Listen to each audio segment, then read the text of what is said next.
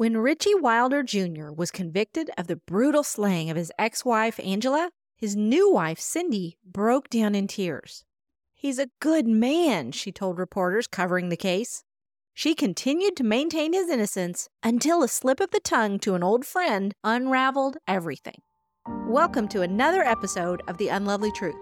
I'm your host, Private Investigator Lori Morrison. You'll be so glad that you've joined me for another compelling true crime story where we're going to take a look at physical, spiritual, and emotional safety takeaways that we can find there. This is Season 5, Episode 9.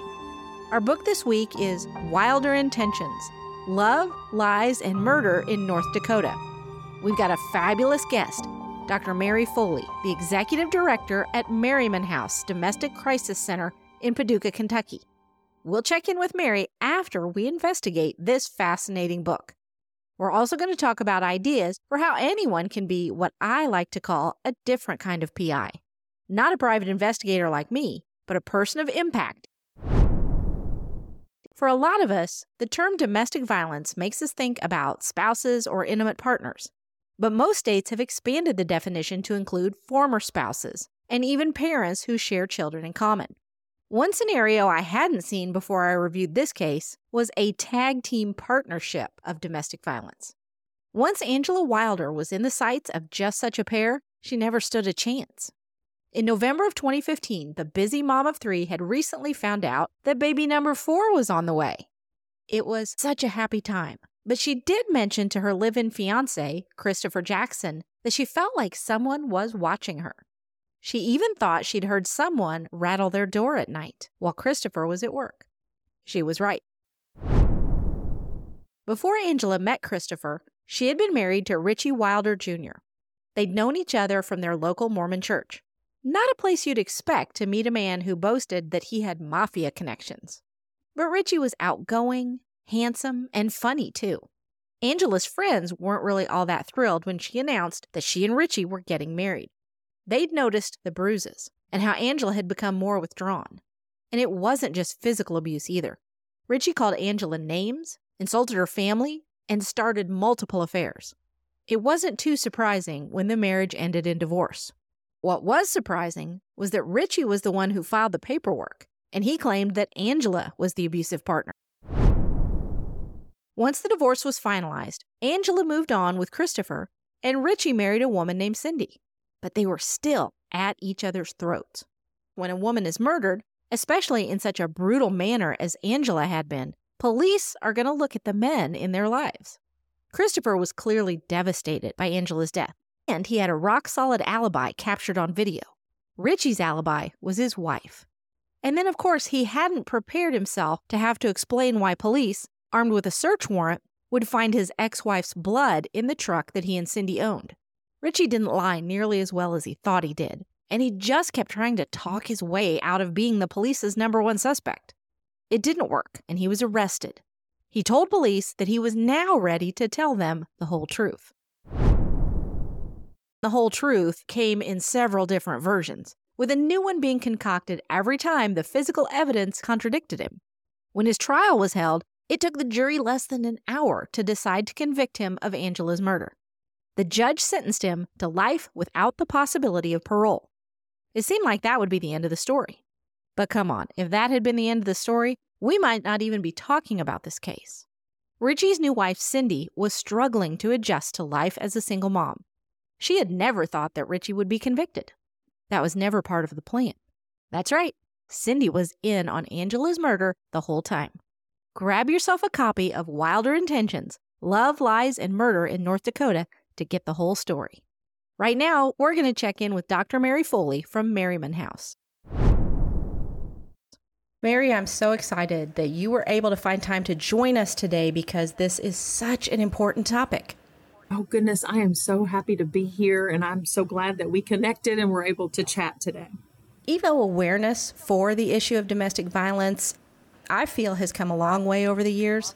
I also feel like there's so many ways that it can present itself, like in our case today, and we've still got a lot to learn about those kind of maybe atypical presentations. In your work, what's been the most frustrating thing that you see people still not understanding?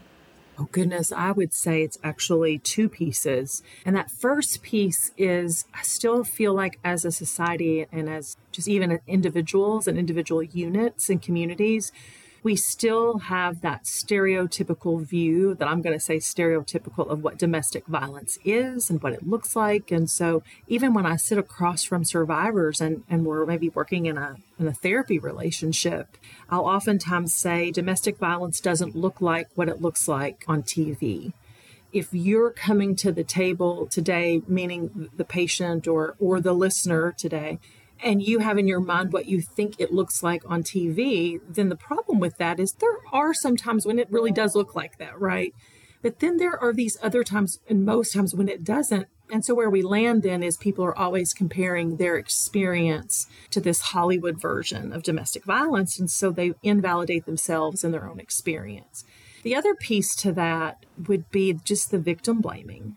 If it really was XYZ, then he or she would do these things that I think that people would do if they were real victims.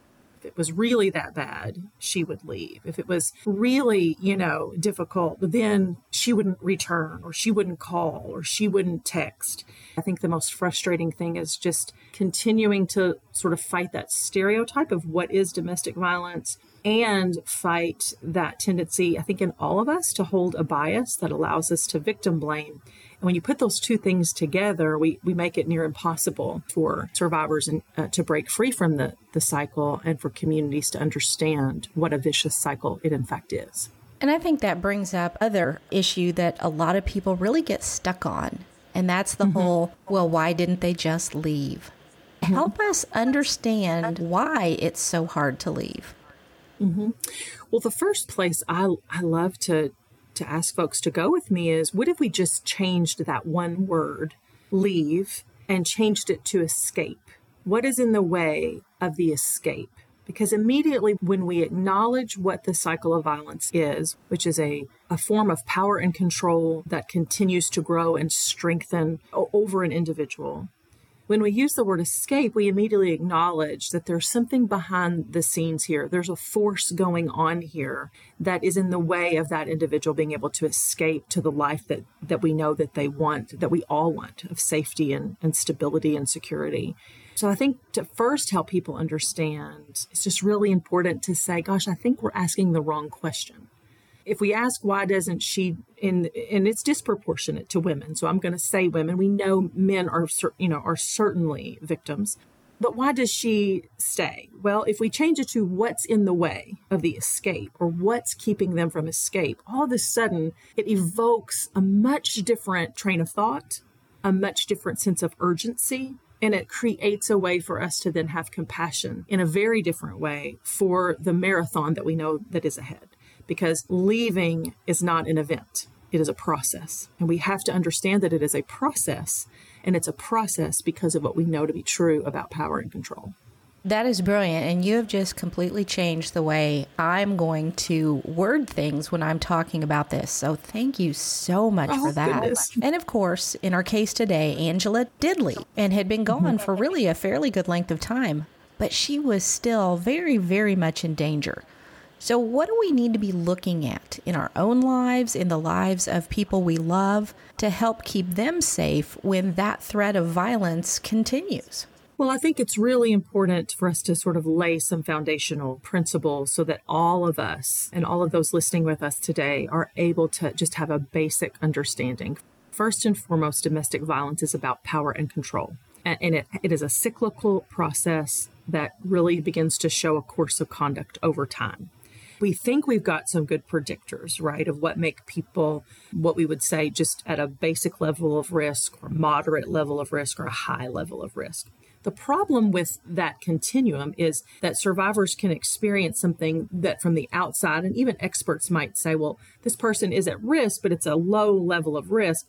But that can change so quickly on that continuum. It's not linear, I think is what I'm trying to say. So we're not always going to see a progression where someone increases in their risk of danger. And then we've got all this time to intervene, right? And so I think I want folks to understand domestic violence is about power and control. That's in the center of our wheel. And then the spokes around that wheel will be the tactics and things that are used to maintain that power and control.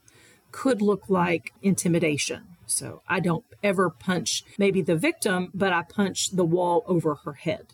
And in that example, the victim struggles to say that they're in domestic violence because they've never been hit, which refers us back to that stereotype on television. Right. But what we know is that when I hit the wall over her head, the message to her, right, is you could be next. I could do this to you. So what we know is that intimidation, right, is a piece of what is written into many statutes across the country, that if you have a fear of, fill in the blank, being sexually assaulted, physically assaulted, or seriously harmed, then domestic violence has occurred. So those spokes around that wheel might be intimidation, might mean a threat of physical injury, might actually be a physical assault, might be control financially in a way that's unhealthy and destructive, might mean isolation from family and friends, might mean using children as a weapon, might mean I'm going to disclose secrets that you have, and then you're going to lose the kids if you come forward. So there's a whole gamut, right, of what we might use to exert that power and control. And what we know on the very outer part of that wheel is we'll have physical and sexual violence. So when the abuser perceives that power and control is being threatened, and these ways inside, these spokes, if you would, are no longer effective, now we may have an incident of physical violence, or now we may have an episode of sexual violence. And so just the way we are as humans, right, we're conditioned for survival. So the moment something like that happens, there's been a threshold crossed that we convinced ourselves would never be crossed, and now it has been crossed. And so now the power and control grip has grown. So I think for our listeners to just understand those basic principles of what is domestic violence, how does it show up, what does it look like, now we can have that broader conversation about what do we need to be watching for. And what we know from the research literature is individuals who escape abusive relationships are really in danger for as much as 2 years or more after the fact. We also know that when someone escapes an abusive relationship, that is actually the most dangerous time. So we sometimes get that backwards. We think if I could just get them out, everything will be fine. What we actually know is 75% of suicide, homicide, and very serious assaults occur upon the point of separation. I think we have to understand timing. We have to understand where the individual is in this cycle. And we have to understand that this concept of escape versus leaving is really important if we're going to keep ourselves and those we love safe. I agree 100% with everything you said. And all I would add on to that is I saw in my time as a paralegal in a domestic violence court that a lot of times these abusers don't feel like anybody has the right to speak into that relationship. It's just between them and their victim. And they will be bold enough to approach them in the courthouse. Even when there's a no contact order, these things just don't always register with them. So it's important to get those no contact orders, those orders of protection, whatever they're called in your jurisdiction, because they will help you later on. If the police have to respond, it gives them something to work with. But don't feel like that will in and of itself suddenly make this person back off. Exactly. Sometimes we know it can actually make it worse. And so survivors are really good at knowing what they think will bring them the most safety. And so I think we want to pair that survivor with an advocate or with friends and family that are knowledgeable about this issue so that we can support them in that decision and also help them to see that whether or not they have the order of protection or they don't, they are at risk. And so doing those things, whatever those things may be, so it may be making sure that we don't share a phone plan where I can be tracked, or making sure I've got a good safety plan. I have worked through sort of in my own mind how I would exit, who is knowing where I am, and how do I communicate if there's something wrong. So I think it's all of those pieces. Orders of protection are such a critical piece, but they're not the only piece. And for some survivors, they believe that it would make them less safe. And so if that is the case, then how can we equip them to keep them safe while we figure out what the next steps are? Now, I don't want to be picking on churches. I feel like my last few episodes, maybe it has seemed that way. I love the church, but we're not perfect. And I firmly believe that we can do a much better job of supporting survivors and holding abusers accountable than what a lot of churches are currently doing. We have to be willing to look at the fact that this is happening in our congregations. We don't always want to admit that, but statistically speaking, it is. And I spoke with a woman recently who had been abused by her husband, who was the pastor of their church. Sure. So if we're just a lay person in our church, how can we work with our leadership to address what's going on right under our noses? Well, I think you bring up such an important point. And again, I'm somebody that likes to think as simply as I can about issues that are very complex. So I think the first place is to get our own guts, if you would, comfortable with being uncomfortable. This is a really complicated issue, and yet it is also very simple in that people attend churches and people are abusers and people are victims. And so if people come to your church, then you have abusers and you have victims. I mean, it's just really that simple. So now what are we going to do to either make it more difficult to abuse within the church and make it more acceptable to come forward and ask for help? And so I think when we make things bite-sized like that, we think, okay, now I can show up in that space. As a Christian and as a church member, I have to start to ask myself, what are things that I can be looking for? What are ways that survivors can know that they have a safe place here? And so as a victim's advocate and as somebody that's worked with survivors, if I'm really candid, I'm less concerned about what the abuser is going to do, right? Like I wouldn't want to be a pastor and have to balance redemption and reconciliation and forgiveness and healing and survivors. I'm going to talk over here to the survivors that are listening today. Here's what I would say. I think, first of all, some simple things we can do is talk about it from the pulpit. And that can be as simple as throwing out a statistic or just acknowledging that it happens, or maybe discussing how a sacred text is often misused or pulled out of context and is used as a weapon against a survivor. So there are ways that we can set the culture from the pulpit on what we are going to acknowledge and how we're going to honor the fact that our God is a God of justice. He's a defender. He is near to the brokenhearted. He is somebody that fights for the oppressed. And so I don't think there's any incongruence there. I think we can do things like having brochures of our local DV provider at the Welcome Center. I think we can do things like participate in awareness months, like October is Domestic Violence Awareness Month. So can my pastoral staff or can my Sunday school teachers, can we put purple ribbons on? So whether it's a small thing or a larger thing, as we begin to talk about these issues, survivors get the message loud and clear. This is somebody that I can talk to. Intimate partner violence is a very shame-based crime, as is sexual assault and child sexual abuse and abuse in general. And so we have to take that extra step to remove that cloak of shame and say, listen, we understand this happens. We understand that it is something the church is called to respond to because we are representatives of a God who certainly is capable of handling all the nuance. But what we know is that he's a protector. And so we want to be that safe place as well. I think we have to be willing to have the conversation and then look at tangible ways that we can support survivors.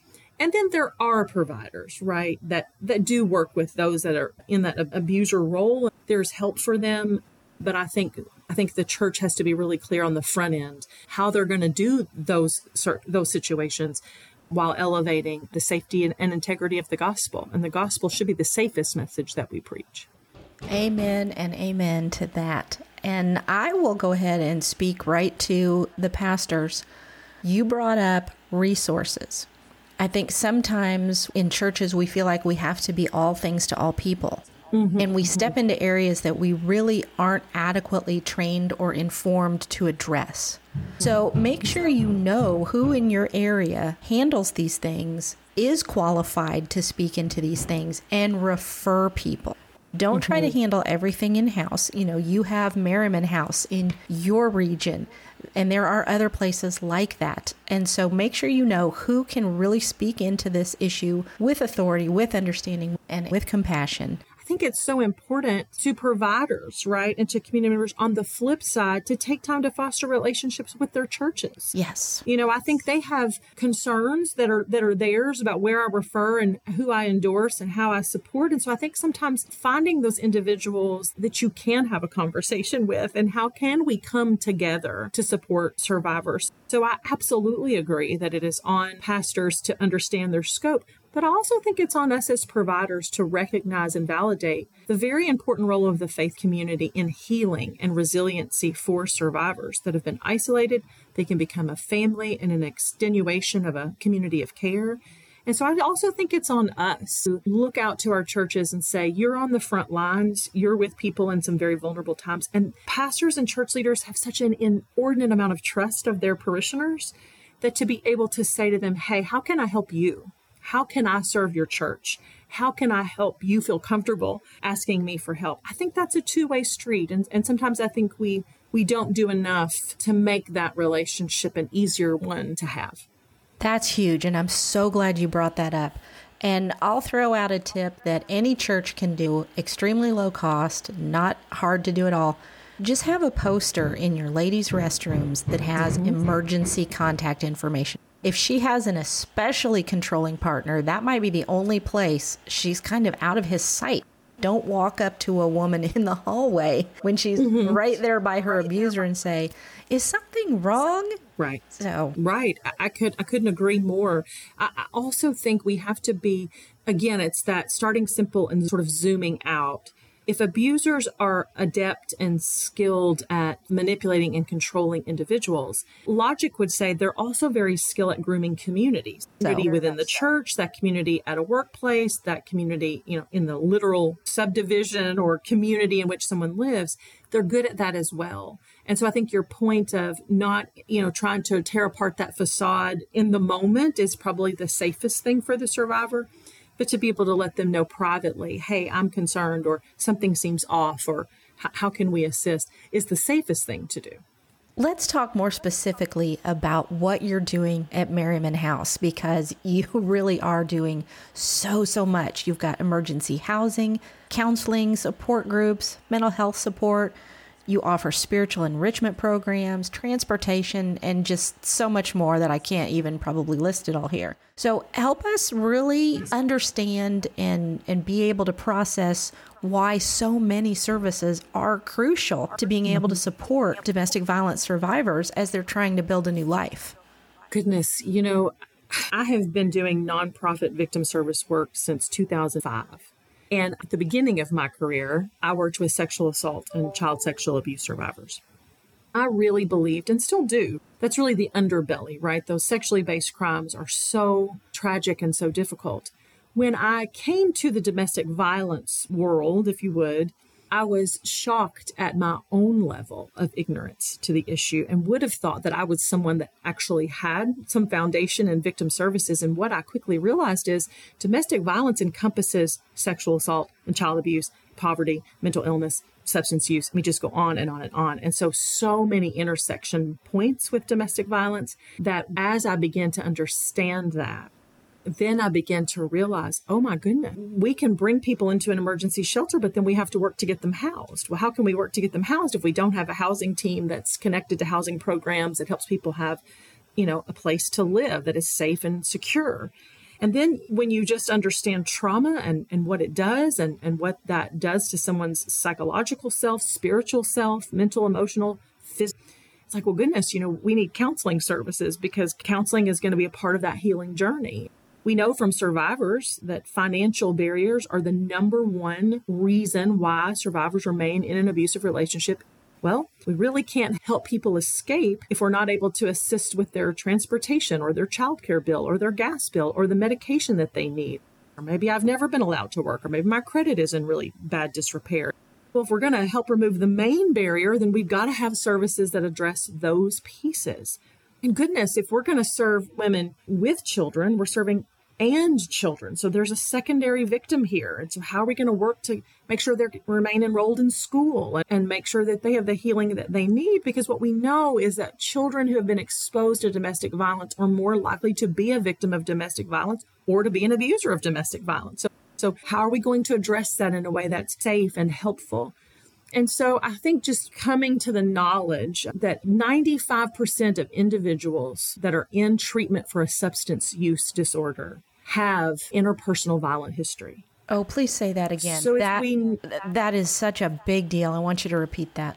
95% of individuals who are seeking care right? It might have been 92. So somewhere between 90 and 95% of individuals who are in treatment for a substance use disorder have an intimate or an interpersonal violent history, such as child abuse, domestic violence, or sexual assault. I've often over the years also seen that substances get introduced in the relationship and then are used as a way to maintain control over the individual. It can be the addiction itself, that they can only get to that substance if they're with that individual. Or I have seen it used where the individual has tried a substance. Maybe they weren't substance users. They've tried a substance. Maybe it violates their own personal beliefs.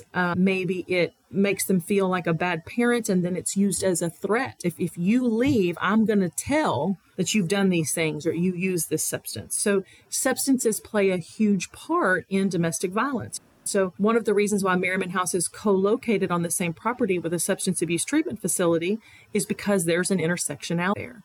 So I think in terms of what does Merriman House do, we are a comprehensive advocacy and support center, just like you described, that understand that continuum of care. And so we want to provide emergency shelter. We want to work with law enforcement. We want to show up in civil courts and criminal courts to be an advocate and help with protective orders.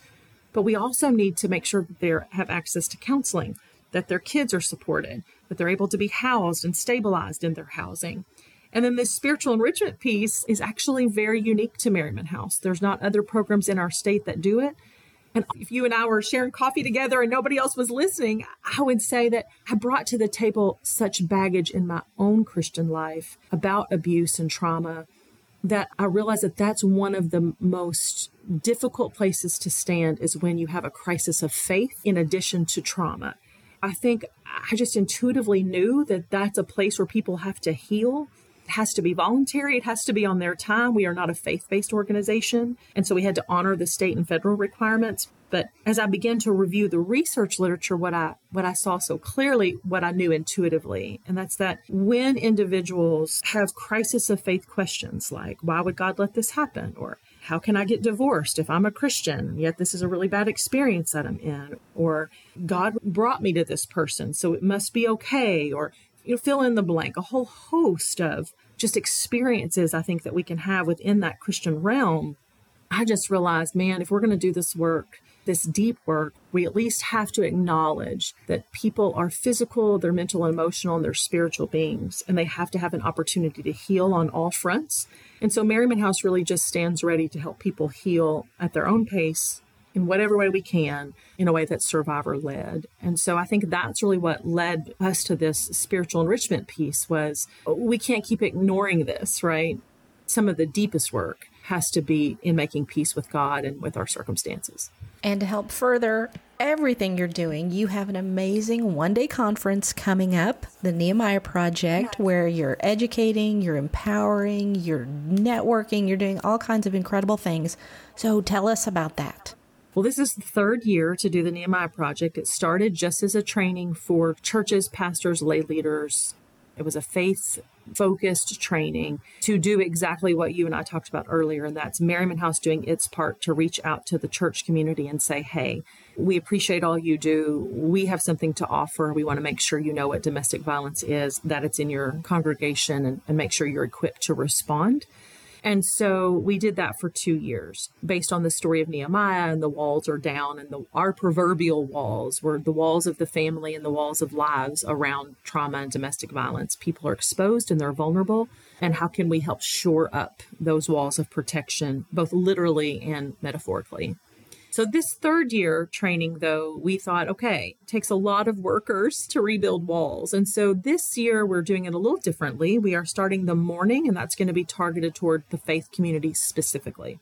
So we're saying to our faith community folks, hey, if you only have half a day on a Saturday, you need to come in the morning, and that's going to be more geared toward you. And so we're going to have Autumn Miles coming. She's a researcher with Lifeway, and she's going to be talking about domestic violence in the church and the prevalence. She's also a survivor. And then we'll move to Pastor Neil Shorey. He's from Chicago, but interestingly, he was Stacy Peterson's pastor. And so if folks don't know that story, we won't get into all of that today, but they can Google that and read that. And she's actually been missing for several years. She spoke with him 2 weeks or so before she went missing. And so this is really his journey and commitment to what he wishes he would have known, what he wishes he would have done, how he felt ill-equipped and carries that today. And so he's going to share with pastors and church leaders that, yeah, this is in your church, and here was what happened with me, and here's what I don't want you to do. We'll break for lunch. We'll have an expert panel, and we're going to invite our faith community folks to stay, but we're going to shift the focus to a judicial, advocate, medical, police, first responder afternoon. And we'll kick off that with Joe Petito, so Gabby Petito's father. So if you don't know that story, it's been prevalent in the news over the last couple of years. He lost his daughter to domestic violence. He will be speaking. And then we'll move into the nuts and bolts. So we'll have the special prosecutor from the Office of the Attorney General for Kentucky. She is a domestic violence prosecutor. She'll be teaching on prosecuting cases of strangulation, and we'll talk about how to build those cases and signs and what to watch for and risk factors. In Kentucky, strangulation has just been elevated to a felony, so that's really important for those folks. And then at the end of the day, we'll end with Mark Wynn, he's the advocate's advocate. He is, there's just nobody better. So if folks haven't heard of him, I would just encourage you to check him out. But he will be talking about training police on dual aggressor. So how do I know who the aggressor is? So if there's been circumstances, sometimes law enforcement, they're unclear on what's gone on. And so he'll be training them on the nuances of that. So that's the day. It's free of charge. And so we would just encourage folks to come and just to learn that we're all in this together, and it takes all of us doing something to change the tide here of domestic violence. Well, I'm planning on being there. So anybody that's listening, come on out. I'd love to meet you and talk with you. And most importantly, have you hear all these amazing speakers and really be able to take back their wisdom back to your community, that you can be what I call a different kind of PI, not a private investigator, but a person of impact. So how do people register for this, or do they need to register?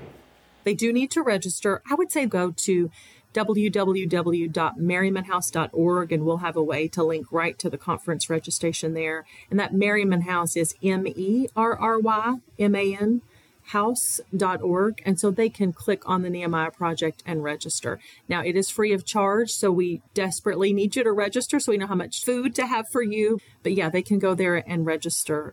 Mary, thank you so much for joining us and bringing us, oh my gosh, so much wisdom, so much practical information, and an opportunity to grow our knowledge by coming to your conference this year. Well, my goodness, it has just been my pleasure. I look forward to talking with you again, and thank you so much for sharing this space with me on such a difficult but important topic. Very much so. Thank you again. Bye-bye. This week, I want to read a passage from Ephesians.